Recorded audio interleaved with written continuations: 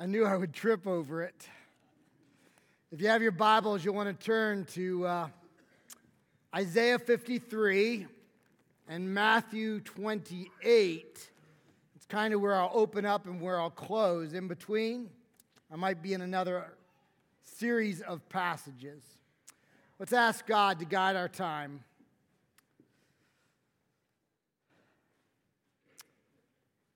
Father God, as Job said, I know that my Redeemer liveth. As we read in the Passion narratives of the gospel, we believe by faith that the tomb is empty, that the stone has been rolled back, that the soldiers that were there to guard it became as dead men, that the seal was broken,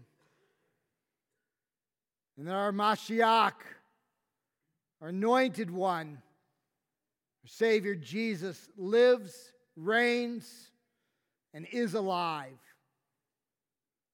We proclaim a Redeemer liveth. Father, guide our time this morning. It's in the name of Christ we pray. Amen. Final words. Last words. Words fraught with meaning. Let's suppose for a moment that you and I were at the end of our life and we knew that we had the opportunity to share a few thoughts with those that we love. Those final thoughts, those final words. What exactly would you and I say? I think of Voltaire, the French philosopher and atheist.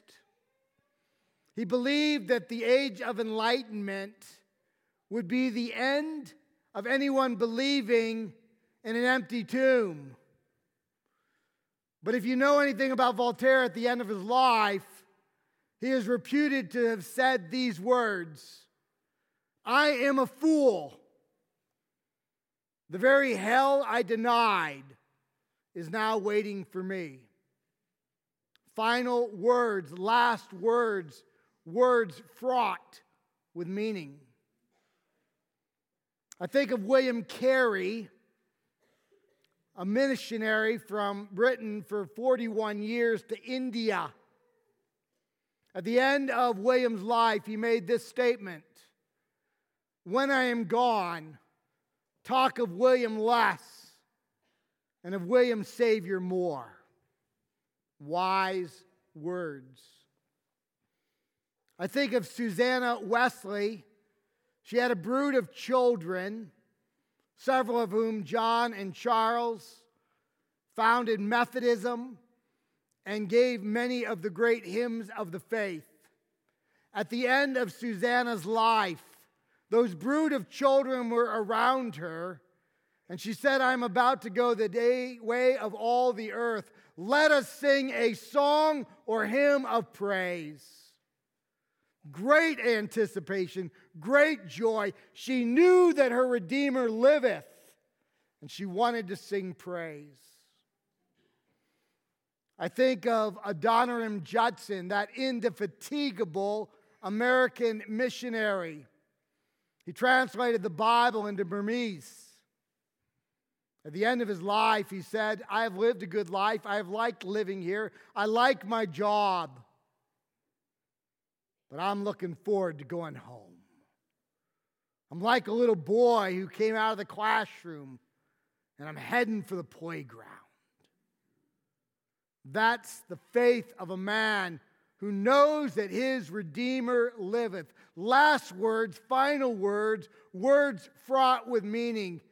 Jesus on the cross uttered 7 words, 7 phrases, 7 sentences that were fraught with meaning. Today we won't look at all of them. We'll really look at only one. Why was Jesus ever on the cross? Well, of course, it's because of you and me. But humanly speaking, why was he on the cross? Because while he was on earth, he made it clear that he was the Mashiach, he was the anointed one, he was the Holy One, he is the Messiah.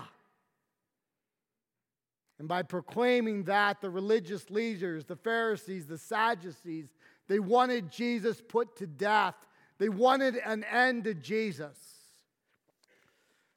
But as you know, at the time, Palestine was occupied. It was occupied by Rome, and Jews were not allowed to put fellow Jews to death. Only Rome could do that. They accused Jesus of blasphemy, but they could not put him to death.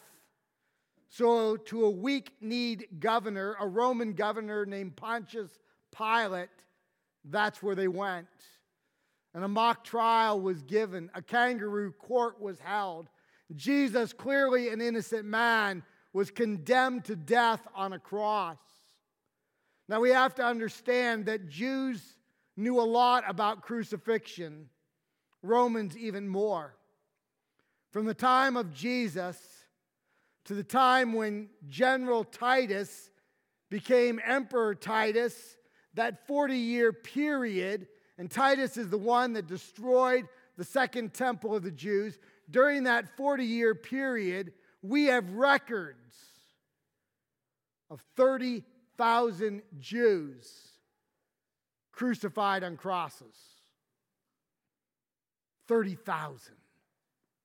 We know a lot about Roman execution. Jesus knew as well. Have you ever asked the question, whatever became of Jesus' earthly father? Well, we don't know for sure, but I have a pretty good guess, an educated guess.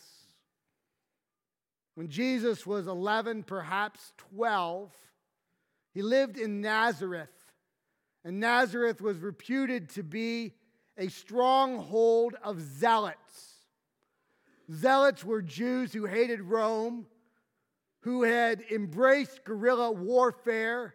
They would strike at Roman soldiers and then disappear out into the countryside. And so Rome sent soldiers to Nazareth, and they crucified every man in Nazareth, probably including Jesus' earthly father, Joseph. Jesus knew what crucifixion was all like. He knew that prior to the cross was the flagellum. The flagellum was the Roman whip. It was made of leather embedded with glass, pottery shard, metal. In the hands of a strong soldier, it was capable of ripping out hunks of flesh with every stroke. Because of the violence of the flagellum, Jewish law limited a stroke to 39. But Jesus wasn't beaten by Jews. He was beaten by Romans. And as I read the Gospels, he wasn't beaten once, but twice. And Romans were limited by nothing but their whim and their strength. We have no idea how many times that whip hit Jesus in the back. But after the beating, of which he would have lost a great deal of blood, many Jews had perished after one beating prior to crucifixion. Jesus endured two and then was crucified. After the beating, he would carry the patibulum through the streets. Now, due to ancient and modern art and Hollywood, we kind of think that he dragged a cross through the streets. He did not. The upright beam would have been permanently set in the place of the skull, the rock. He would have only carried the cross beam, the patibulum. That would be enough. It would be 6 feet, about 100 pounds, very coarse. He would carry it along the Via Dolorosa, the way of the cross. When he got to Golgotha, the beam would be put down and he would be forced down on it. The coarse wood against his open back. Husky Roman soldiers would pin him down. One would have a mallet holding 5 to 7 inch spikes and driving it into the ball of the wrists. And then when both wrists were nailed, they would drag him backward by his wrist, by the patibulum, and they would fasten it to the upright beam that was already in the ground. And then they would nail his ankles. That's crucifixion. That's what Isaiah wrote about 700 years earlier. You say, well, maybe he didn't write that early. He did. How do we know it? Because of the Dead Sea Scrolls, which predate the crucifixion of Christ by several hundred years, that predate the Gospels by 250 to 300 years. This was a prophecy that we have scrolls several hundred years earlier than the crucifixion. And listen to what Isaiah wrote. He, Jesus, was despised and rejected by men, a man of sorrows and acquainted with grief. And as one from whom men hide their faces, he was despised and we esteemed him not. Surely he has borne our griefs, carried our sorrows, yet we esteem him stricken, smitten by God, and afflicted. But he was wounded for our transgressions, he was crushed for our iniquities. Upon him was the chastisement that brought us peace, and with his stripes we are healed. What a vivid picture. The tomb is empty. The stone has been rolled back. I know that our Redeemer liveth. But before the resurrection came the crucifixion. And the crucifixion in every way was vile. Let me read what Mark talked about as part of the crucifixion. It's one of those final words, those last words, those words fraught with meaning. This is what Mark recorded. Matthew has it as well. Mark 15, 33 and 34. And when the 6th hour, that would be noon, and when the 6th hour had come, there was darkness over the whole land until the 9th hour, 3, from 12 to 3, at the zenith, the height of the sun in the Middle East, it was dark. And at the 9th hour, Jesus cried with a loud voice, Eloi, Eloi, lama sabachthani, my God, why hast thou forsaken me? That darkness was actually a fulfillment of the book of Amos. Again, we have Dead Sea Scroll manuscripts of Amos that are several hundred years prior to the event that took place. Listen to what Amos wrote in Amos 8, 9 and 10. I, God, will make the sun go down at noon, the 6th hour, and darken the earth in broad daylight. I will make it like the morning, M-O-U-R-N, the morning for an only son. Darkness signifying the tomb is empty. I know that my Redeemer liveth. I know that the seal is broken. The stone has been rolled back. Jesus is alive, but before that, he was crucified, and he cried out, Eloi, Eloi, lama sabachthani, my God, why hast thou forsaken me? Have you ever thought of those words? They're a bit upsetting. There's all sorts of things in that little phrase that I don't expect. For instance, Jesus is asking a question. It's an interrogative. When Jesus asks questions, he already knows the answer. When he asks questions, he's asking to test us. But this time he's asking because he wonders what's going on at that moment. He didn't expect this much separation. My God, why hast thou forsaken me? Jesus doesn't ask questions. He makes statements. He doesn't ask why Peter will deny him. He knows. He predicts it. He doesn't ask how the gospel will go forth. He tells us how it will go forth. He doesn't ask questions. And while I'm on this rant, I've got a little problem with the word forsaken. Why hast thou forsaken me. It's not what I would expect. I look up in my Merriam-Webster dictionary, and forsaken means abandoned, alone, forsaken. Is that what we expect to happen with the Father to the Son? That He abandons, He forsakens, He leaves them alone? Is that what we should expect? It's not what I expect. Maybe Paul will bail me out. I remember in Galatians 3:13, he talks about this event, and he says that Jesus became a curse for us as He hung on the tree. You know what that word curse is? It's katara. Your breath should be taken away by what I'm about to say. That word katara is the same word used in Matthew 25, verse 41, where Jesus says, "Depart from me, you who are cursed. I never knew you."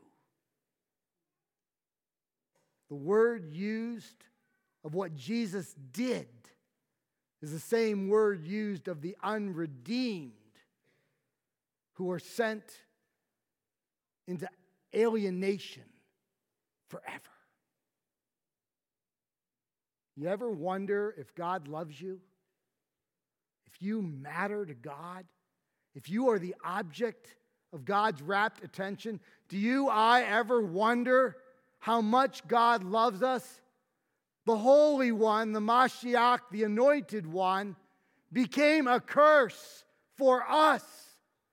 He became a curse because He saw you and you and you and you, and He saw me and He saw us in the midst of our sin. It's hard to imagine. The perfect fellowship between Father and Son that had always existed, that will always exist, was suddenly blown apart, was suddenly broken, was devastated because of us. Because Jesus took on our sin. 2 Corinthians 5:21. For our sake, He, the Father who made Him who knew no sin, Jesus the Son. To be sin, Jesus took our sin on Himself on the cross, that through Him, through faith in Jesus, we would become the righteousness of God. He would trade our sin that He took on the cross and grant His righteousness to us, so that when God looked down on sinners, He would see the righteousness of Christ, and He would give us redemption. He would give us cleansing. He would give us a future and a hope. That's what Jesus did for us. But while I'm still ranting, I'm not done. My God, my God. Is that what we expect Jesus to say? Do you remember the first statement on the cross? Father, forgive them. They know not what they are doing. Do you remember the last? Father, into your hand I commit my spirit. It's always intimate. It's always special. It's the perfect bond which is shattered. My God, my God, why hast thou forsaken me? If you ever doubt the love of God and what He did for you, for me, think about that statement, that terminal word, that final word, that word that matters. He did all of that for you, and He did it for me. The tomb is empty. The soldiers have become like dead men. The stone has been rolled back. The seal has been broken. I know that my Redeemer liveth. But before that, He went to the cross. The picture is in the Old Testament. I could have gone to Genesis. Maybe next year I will. Probably not. I won't remember. But this year I'm going to Leviticus. The 16th chapter, Yom Kippur, the Day of Atonement. The high priest in front of all of Israel will take 2 goats unblemished goats. The first one he will slaughter, and he will collect the blood. And he will go through the court of Gentiles, and he'll go through the court of women, and he'll go through the court of men, and he'll pull back the veil where he can go only once a year for only a few moments into the Holy of Holies. And there will be the Ark of the Covenant, 4.5 by 2.5 by 2.5 feet, made of acacia wood, overlaid with pure gold. And the top is called the mercy seat. And inside is the law of God. The law that we break, the law that we are violators of, the law that makes it clear that all have sinned, all have fallen short of God's glory. And he takes the blood and he smears it over the mercy seat. So when God looks down at the law that is broken, he sees the blood, the atonement, for without the shedding of blood, there is no remission of sin. He sees the blood, he sees the mercy, and he forgives. And then the other goat is taken to the edge of the wilderness. And the high priest lays his hands on that goat and ceremonially passes all the sin of humanity on that goat. And that goat is banished. He's alienated. He's isolated. He's alone. And the people, they're satisfied. The wrath of God is appeased. And the scapegoat is alone. And what did Jesus say? My God, why hast thou forsaken me? He fulfilled both. He shed his blood, for without the shedding of blood, there is no remission of sin. He shed his blood for us, and he was alienated. He was isolated. He was banished. He was alone. He became the scapegoat for us. That's what Jesus did. You ever doubt that he loves you? Remember what he did, how he bought redemption for you. And so after his death, he was placed in the grave. And then he was brought back to life. Matthew 28, 1-8. Now after the Sabbath, towards the dawn of the first day of the week, Mary Magdalene and the other Mary went to see the tomb. And behold, there was a great earthquake, for an angel of the Lord descended from heaven and came and rolled back the stone and sat on it. His appearance was like lightning, his clothing white as snow. And for fear of him, the guards trembled and became like dead men. But the angel said to the women, do not be afraid, for I know that you seek Jesus, who was crucified. He's not here, for he is risen, as he said. Come, see the place where he lay. Then go quickly and tell his disciples that he is risen from the dead, and behold, he is going before you to Galilee, that you will see him. See, I have told you. So they departed quickly from the tomb with fear and great joy, and they ran to tell his disciples. The tomb is empty. The stone has been rolled back. I know that my Redeemer liveth. So how must we respond? It's not enough to know the account. We need to believe it and by faith receive it as our own. We need to ask Jesus to be our scapegoat, to be our sacrifice, to pay the penalty of our sin. Believe in Christ. Ask him to grant eternal life, to become our Savior, to become our Lord. And if you haven't done that, today is a day of redemption. Believe by faith in Jesus and ask him to grant you eternal life. And for we who have already accepted Christ, what did the text say? They worshiped. They worshiped. Now the choir's coming back up here in a moment. Probably Pastor Jeff is going to dance up here and embarrass us all. That's just a type of worship. Worship is an attitude of life.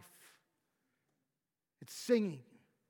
It's studying God's word. It's corporately coming to hear God's word. It's turning from sin and towards righteousness.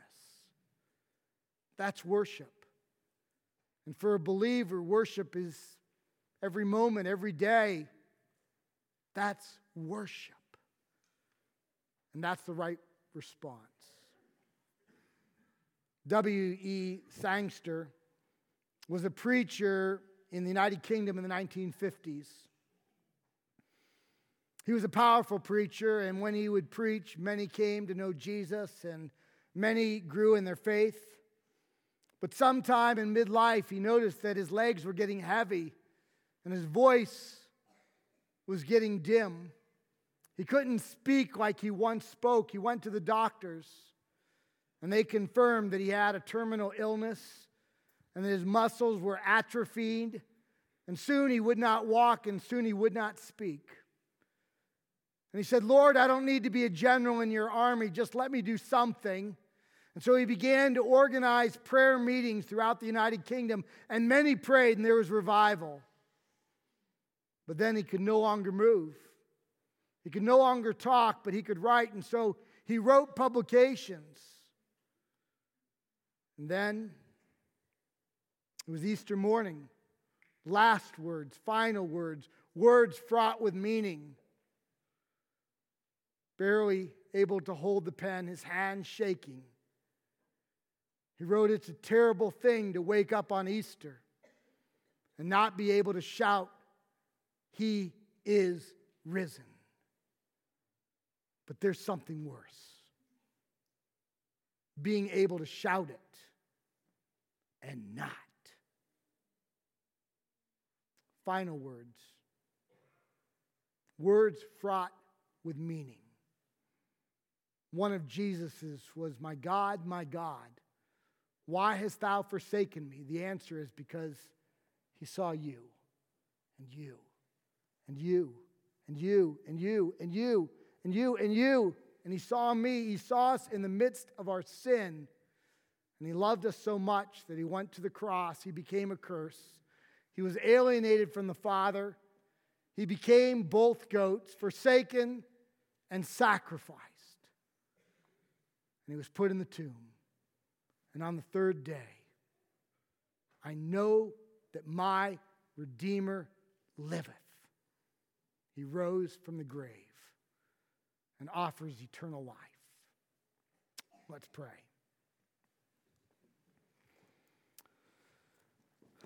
Father God, for those of us who know your Son as Savior, may we be filled with worship.